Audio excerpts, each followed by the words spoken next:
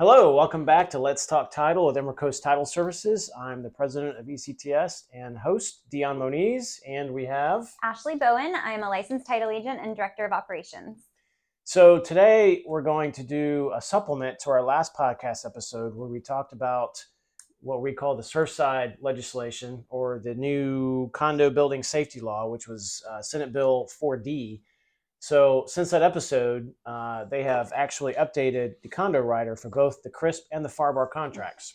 So we're going to go through that and let you know what changes they made and why they're important. So let's start with FAR. Actually, the changes between both are the same. So they've just added some governance forms to these that you have to comply with. Yeah, because the biggest question we've been getting since doing our last podcast episode is, well, how are the buyers going to be protected going forward with this new law that's in place? How are the buyers going to know whether a milestone inspection's been done and what the SEERS, which is the Structural Integrity Reserve Study report, shows? And so they've taken care of that. It's now part of the contract. So now the seller, the buyer is entitled to receive from the seller a copy of the milestone inspection report and the Structural Integrity Reserve Study, the SERS. That's something else that the seller gets to put together and have ready for whenever they're selling their condo. Yep. So that's another obligation on the seller that has to be provided prior to closing. And obviously, the buyer then gets the opportunity to review that and make a decision on proceeding. Now, interestingly, it doesn't give a timeline in the addendum as to how long the buyer gets to review the report before deciding whether to proceed or not with the contract.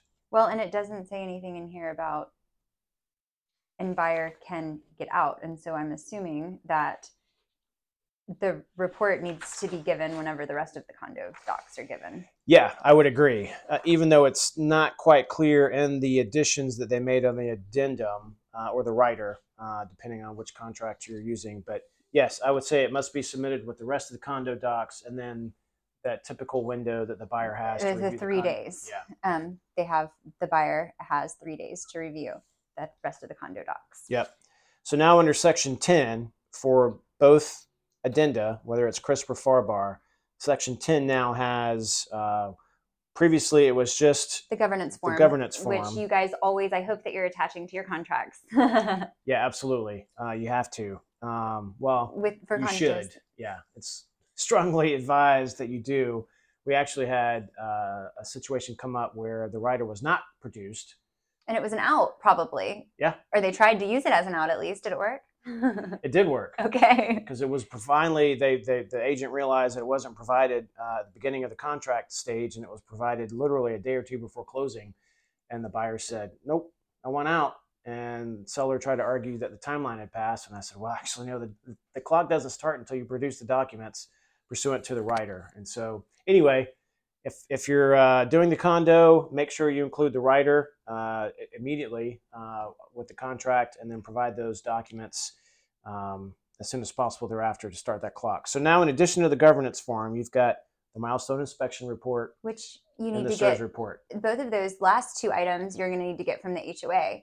Yes. The governance form, you just have it as a part of your condo or your contract documents and form simplicity wherever you pull them from. But these reports are going to have to come from the HOA. So the seller is going to need to be in contact with his association once he decides that he's going to list. Yep, exactly. And so if you missed our last episode, we went through and explained the milestone inspection report and the SERS study. So go back and catch that. But actually, let's remind everyone on when it really becomes effective and when the condos have to start or the associations have to start having this information or the inspections scheduled. It's January, right? Of next year, 2024?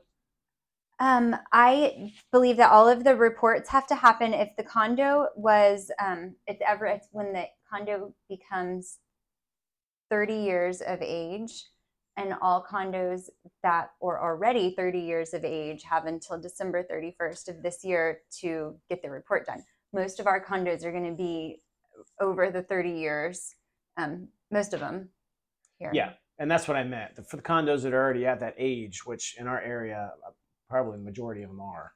I would say so. So yeah, it's the 25 or 30 years old, depending on how many miles of the coast. And I've heard that there have been lots of new engineering firms popping up in the state of Florida. Yeah, exactly. It's going to be a good time to be a structural engineer. All right. So hopefully that sheds a little more light. We were pontificating when we did our podcast episode that there would be some changes to the contract writer. And sure enough, they must have listened to our podcast and heard us because they've made the changes. I did want to mention, though, that it does say that because most of those reports, none of them are really due yet until December 31st of this year. So most of the condos are not going to have these reports done. And so it does say in the contract now that they either have to provide the report or a statement that the association has not completed the structural integrity reserve study. So there also could be a statement from the association that study hasn't been done that can be provided with the contract.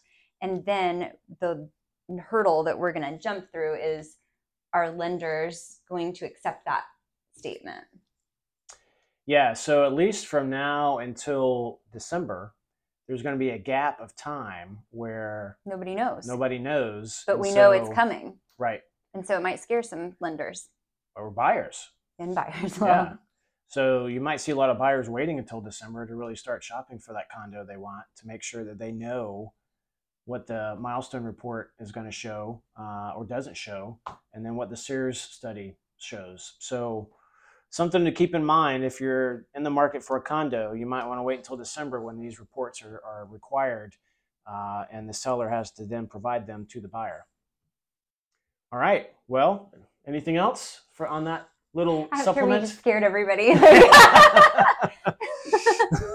No, well, I think we're here to educate, so hopefully we educated a little bit.